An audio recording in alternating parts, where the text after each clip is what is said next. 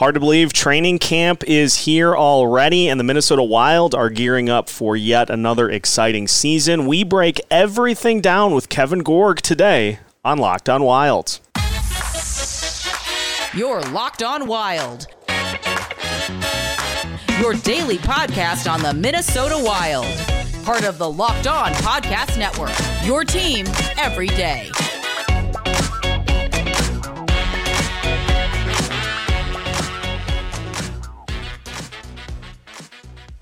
What's happening, everybody? Welcome to yet another edition of Locked On Wild, your daily Minnesota Wild podcast, part of the Locked On Podcast Network, your team every day. Thank you for making Locked On Wild your first listen each and every day. And just as a reminder, Locked On Wild is free and available wherever you listen to your podcasts. On today's episode, we take a look at the 2022-2023 Minnesota Wild as we gear up for the start of the season, with Kevin Gorg of Bally Sports North taking a look at the changes that were made on the Wild roster, as well as who will step up to fill some of the offseason departures. My name is Seth Topal, host of Locked On Wild, and guiding you through the offseason. We are, as mentioned, joined by Kevin Gorg. And Kevin, as you mentioned before we hit record, media day, so I had a chance to see everybody back in uniform and just kind of get back into the swing of things with the season a short time away. What was the buzz like out there? Well, I think the guys were excited. I think it's a young team that really enjoys being around each other, and being at the rink for 4 or 5 hours today, I definitely had that feel, Seth. These guys are, I think they're more than anything motivated to make up for what went wrong last year in the playoffs. They're motivated to get back in that position again. A couple guys mentioned that playoffs are never a foregone conclusion, so we want to make sure we work hard from day one to get back into the playoffs, but then learn from our misgivings. I think there was a lot of conversation about being better on special teams, and I think there's a lot of hope. You know, I think these guys believe in what they've got in that room. They know they've got enough talent to be a factor in the Western Conference. Let's start on offense because, you know, that was one of the big points of the offseason was no Kevin Fiala anymore as he was traded to the Los Angeles Kings. But Bill Guerin has talked about it all offseason long in that they're just going to need to have some guys step up to fill that production. One of those guys, of course, Matt Boldy, who had a great rookie campaign for the Wild. Just how poised is he to break out and to potentially be that number 2 option for this Wild offense? Yeah, it's funny you bring up his name because, we had a questionnaire that we kind of ran through with the players for some of our sound bites for our TV broadcasts. And when his name came up, and I'm talking veteran players, really good players that have kind of been around the block a few times, everybody said the same thing. His rink vision, his hands, his size are unmatched. And so you saw him for half a year last year. Billy Guerin in the Wild will get him for a full season this year. So when you talk about making up those 30-plus goals that's gone off to Los Angeles and Kevin Fiala, I start with Matt Boldy. I think there are a lot of goals left in that sweater. I think he's ready to take another step forward. I think he's going to get a lot of time on the Wild power play, which needs to be better, and I think he'll be a big asset in that area. So it sure feels like Matt Boldy is sitting on another big year. One of the other spots is the expected arrival of Marco Rossi, who was in Iowa last year after trying to get his legs back under him after COVID-19 and had a really strong season for the Iowa Wild. Expected to be a member of this Minnesota Wild roster this year, and a lot of guys, I'm sure, excited to see what he can do here in his rookie season. What do you think the ceiling is for Rossi trying to get his feet wet at the NHL level, but also trying to be a valuable contributor to this offense? Well, Seth, the Wild are counting on it, right? I mean, you take a look at the question marks into this training camp, and I think maybe at the top of a lot of lists would be, can not only Marco Rossi make the club, but can he be a top 6 forward that contributes on a regular basis? That's a big if, and it's a big, big gap from playing in the American League to playing here.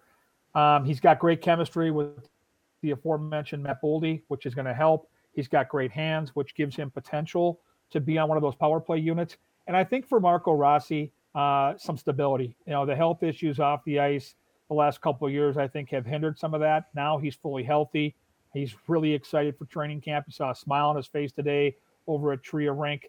And I think for him, it's going to be handling two things: the speed of play at the National Hockey League and the physical play. You think of playing in the offensive zone, and what has made Kirill Kaprizov such an unbelievable player is he's been able to handle the physical rigors in the corners in front of the net. And for Marco Rossi, in my eyes, that's still a question mark. Now, he's shown signs of it at the pro level, but at the NHL level, it is a completely different spot. And so that, to me, is one of the biggest questions coming into camp. I think if he has a good camp and he kind of elevates his play, there's a spot somewhere out there with Matt Boldy where I think the Wild would love to have him, and then find the right guy to mix in with them, because I think they found something last year with Fiala, Boldy, and Freddie Gaudreau. And so if Rossi can fill one of those spots, I think it would be a natural scoring line for Minnesota to have. And I think it'd be a huge feather in the hat for this organization to develop another young player with some big time upside. We saw a bunch of career seasons. Ryan Hartman, Marcus Foligno, Matt Zuccarello had a career year as well. Joel Eriksson Ek had one too. And for, I'd say, probably those first three guys, there's been a lot of talk this offseason as to, well, there's no way they can do that again. At some point, does it just become kind of what these guys are now? Especially Ryan Hartman's case, he just was never asked to be this type of player, and now you see him put up 34 goals. Who's to say he can't do it again?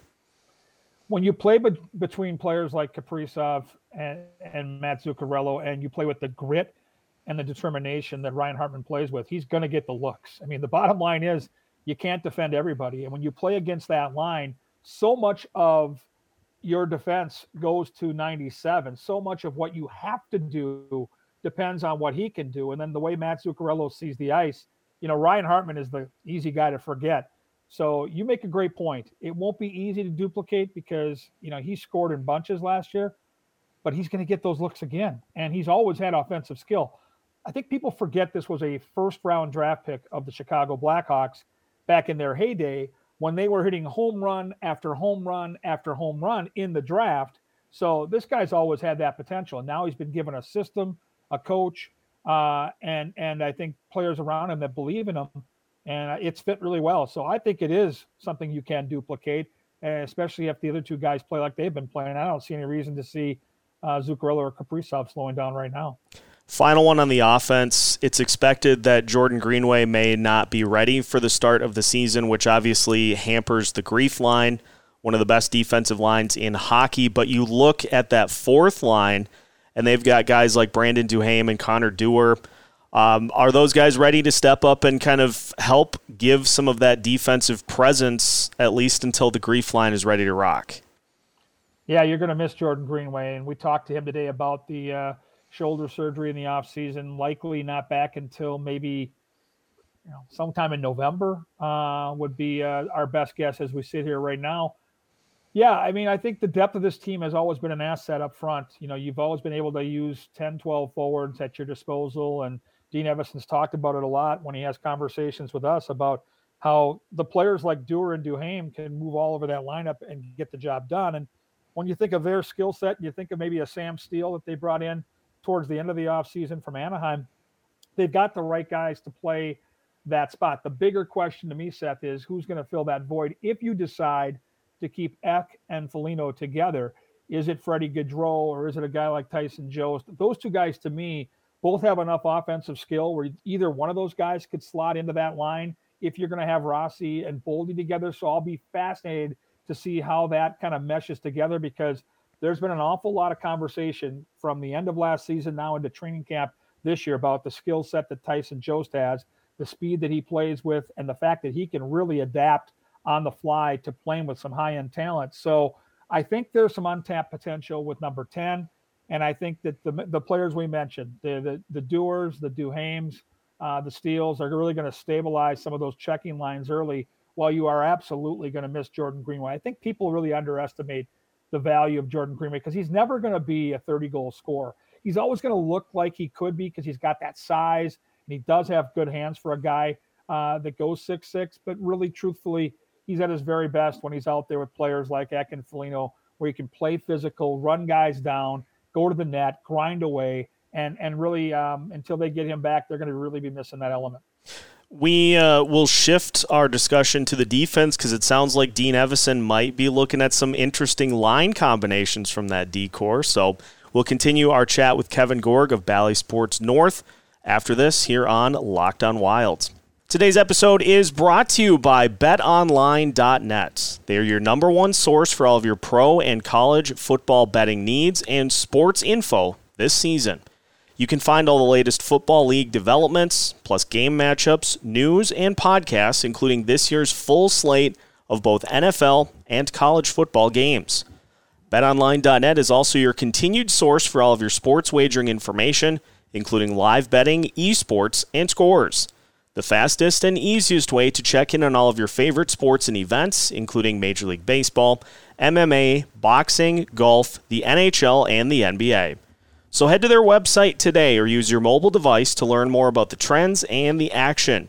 You can find all that and more at BetOnline, where the game starts. Continuing today's episode of Locked on Wild, once again, thank you for making Locked on Wild your first listen each and every day. If you haven't yet, hit subscribe on YouTube and make sure you follow us wherever you listen to your podcast. Joined today by Kevin Gorg of Bally Sports North. And Kevin, let's talk some defense. Dean Evison has done a couple of Q&As with Michael Russo here this offseason, and an interesting note in his most recent one, talking about that top four defense for the Minnesota Wild, about maybe going with Spurgeon and Brodin, and then Dumba and Middleton to try to give a little bit of a different look. Do you like those line combos? I think they'll be fine. I think they'll change a lot throughout the course of the season, and when you listen to what Dean Evison has to say, it makes sense. When you play against the teams, let's start at the top and work our way down, like Colorado or Tampa Bay, that are speed-based teams, to have a pairing like Spurgeon and Brodin that are, high-level skaters and can play with speed as their weapon, then that's going to be a terrific top pairing where you can use them, especially on home ice when you have last change, to slow down those top-end weapons the other teams have. And then on that second shift, with Middleton and Dumba, now you've got that physical presence, that pairing that can really match up with the hits and slow things down that way. To me, the key to the whole thing, the glue that's going to keep this thing together, because like with Jordan Greenway, John Merrill, likely a question mark early in this season, is Calen Addison, kind of like Marco Rossi now. The training wheels need to come off, and this guy needs to be a fixture, and I think he will be. I think, when you have conversations with the teammates of these players, and I mentioned earlier what players had to say about Matt Boldy, but everybody to a man, starting with Matt Dumba all the way down, when I asked them about Calen Addison, the first thing they said every single time is ice water in the veins, unafraid to make a mistake, and has skill more than most players we have on that blue line. So you think about the power play and their struggles. I think they've got him slotted into one of those spots. And then you look at that third pairing to start the season with Goligoski.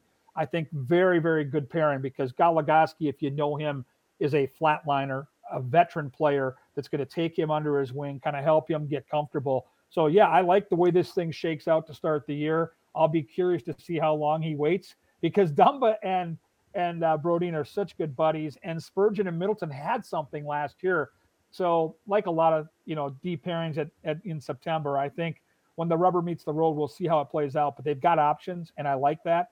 And I think that Calen Addison, to me, when I go over to watch training camp this week and into next week, one of the things I'll be looking for is how confident he looks, how much they're using him when they start to work on their power play, because I think this kid has the potential to be 8, 10, 12 goal scorer, and maybe take a power play that was in the bottom 15 in the league and make it a top 15 power play. And the quarterback position that he plays on that power play is everything. And I think he's got the skill set to really make an impact. I'm glad you brought up Alex Goligoski, because I did want to ask. Obviously, there was a lot of talk with the extension that he signed, started the season off really well, and it seems like maybe wore down a little bit as the season progressed. And so filling in for John Merrill at the beginning of the season, even when Merrill comes back, just how important is it to have a guy like that who can spell people up and down the lineup and fit into pretty much any line that he's asked to play on? Yeah, it's such a grind. And, I think last year he did get run down a little bit. He's certainly on the back nine of his career. It's been a brilliant career for Alex, and he's such a pro. when you work with him and hang out with him. He's the right guy for that spot. And I think if Merrill can get healthy rather quickly, now you've got a chance to rest him here and there and pick your spots, because to me, you're going to want a guy like that down the stretch when the pressure gets ratcheted up, because he makes all the right plays. He's a smart hockey player. He's still got the skills to make, I think, really good decisions with the puck, moving the puck out of the zone efficiently, knows where to go without the puck. And, I just think his leadership back there too, with some of the younger eyes that are on him, specifically Kalen Addison, can't be understated. So they know how to manage the minutes. I think they learned a lot last year, and I think it was kind of weird timing when that extension came out. I remember it because we were at the rink, and it was right at crunch time at the end of the year last year, and all of a sudden, he's a healthy scratch, but yet they're announcing this 2-year extension. But Wilder are, I think, not lost on the fact that this guy can be an asset on and off the ice, and they don't want him to go anywhere. And so I still think that they'll plan his minutes accordingly, and if they are healthy on that back end, maybe every 4, 5, 6 games, he gets a game up in the press box, because I think they want him for the duration. He's that valuable. I don't want to say pressure. Pressure is probably not the right word, but this D-core after what happened against the Blues in the playoffs, is there a sense collectively from this group that they need to step up their performance after what happened in that series, or is it more so just they just need to continue to be those elite level guys that we know they are? I think they were disappointed. And I think if you talk to these guys, which we did last year at the end of the year, specifically guys like Jared Spurgeon and Matt Dumba, who were pretty vocal about not feeling like they played their very best, they felt it started there. I go back to the group, though. And, it's funny when you travel with the team, the Wild had that 2-1 series lead. And I'll never forget it. We had an off day in St. Louis with an optional skate in the morning where everybody kind of showed up at the rink and got a skate in. It was Kentucky Derby Day. That's how I remember it so well. And they were loosey-goosey. They were, very free-flowing, having a good time. I think at that point, they felt like they had the series in their back pocket. And that's fine. But you have to remember that the team you're playing, even though they're missing 2 of their top 3 defensemen, is going to play with some desperation. And I thought in Game 4, rather than coming out there loosey-goosey, that group could have come out there with more of an edge and a swagger, knowing that, hey, if we win this game, we get to go back to St. Paul with a chance to eliminate one of our rivals who's been a nemesis to us for years. And they did not. They took their foot off the gas. They let St. Louis up off the mat. They did not play well in Game 4. And you hate to pinpoint one spot in the series, but I truthfully believe if Minnesota had won that game, that it would have been a different result for the series. And the Wild never recovered. And I think if you talk to players that, like the ones I just mentioned, the leadership group, starting with Spurgeon and Dumba, working your way to Foligno, they take the most responsibility for that, because they believe they set the tone on the bus, at the hotel, in the locker room, and they believe maybe that they left some chips on the table that day. So as much as you want to point to the on-ice stuff, Seth, which you can clearly get to, I think it started off the ice. And I think it was a big, big time learning experience for that group. And I think they're hungry to get back to the playoffs and to learn that lesson well, and maybe be a better team the next time they get in that position to eliminate a team or put that team up against the wall. Yeah, that's very well said. Let's finish today's episode talking a little bit about the goaltending, and we'll finish up with a little special teams talk as well as we continue our preview of the 2022-2023 season here on Locked On Wilds after this. Final segment of today's episode of Locked On Wild. Once again, thank you for making Locked On Wild your first listen each and every day. Seth Topal joined by Kevin Gorg of Bally Sports North. Kevin, we've got an interesting goalie tandem, and I say interesting because you've got Marc-Andre Fleury, who is about as known of a commodity as you can have in the NHL world, and you got Filip Gustavsson, who is expected to be the backup. And he gets to sit for this entire season and learn from a Hall of Fame goalie to try to kind of find his way in the NHL. I don't know if it gets much better than that for a young player. That's the first question I had for him today at media availability, and his eyes got as big as saucers. And you could just feel the excitement. He's a real soft-spoken kid. He's 23 years old, and he's very unassuming. But when I brought up Marc-Andre Fleury and he got to speak to his excitement level coming into camp to working with this would-be Hall of Famer, he couldn't contain himself. And so to me, that's very exciting. And I think I just spent the summer out at Canterbury doing TV work for them, and I bump into Wild fans every single day out in the paddock where I do my pre-race analysis. And the biggest question I got is, what's the deal with these goalies? So let's just be honest. Let's just sit here day one and say, okay, Wild fans, this is not Arizona. This isn't even, the Everglades where the Florida Panthers play. This is the state of hockey. We're not naive to this at Valley Sports North or the Minnesota Wild. As we sit here right now, the Wild would have had a better goalie tandem if it was Cam Talbot and Marc-Andre Fleury. It cannot be argued. We get it. Cam Talbot's a great goalie. He's established. Move on. But what I'll tell you is this, the potential that this has, if this kid now given a chance in Minnesota after kind of really laying in the weeds in Ottawa for a team that doesn't play great team defense, that wasn't going to be a playoff team. So if he's given a chance now to play 25, 30 games with the tutelage of not just Cam Talbot, or Marc-Andre Fleury, but Freddie Chabot and this coaching staff, who's to say that by the end of the year, this kid doesn't look like a completely different goalie? And that's what you have to rely on. And the other factor for me is Marc-Andre Fleury came in last year and it was learn on the fly, get to know your teammates. Okay, oh my God, it's trade deadline, it's the end of the year, it's playoffs, take the reins and go, and let's just see what happens. And it didn't work out. So I think it's super easy right now to say, oh, this is not going to be good. We don't know what it's going to be. What we know is this. The Wild have a would-be Hall of Famer that is beloved by his teammates, that wants to play as much as possible. They have an untapped resource who was thought of to be a goaltender of the future in somebody else's organization. He's here now. I think the Wild have the right group around him to help mold him. I think he's going to be given a chance to be a legitimate contributor to this team, which he really wasn't in Ottawa.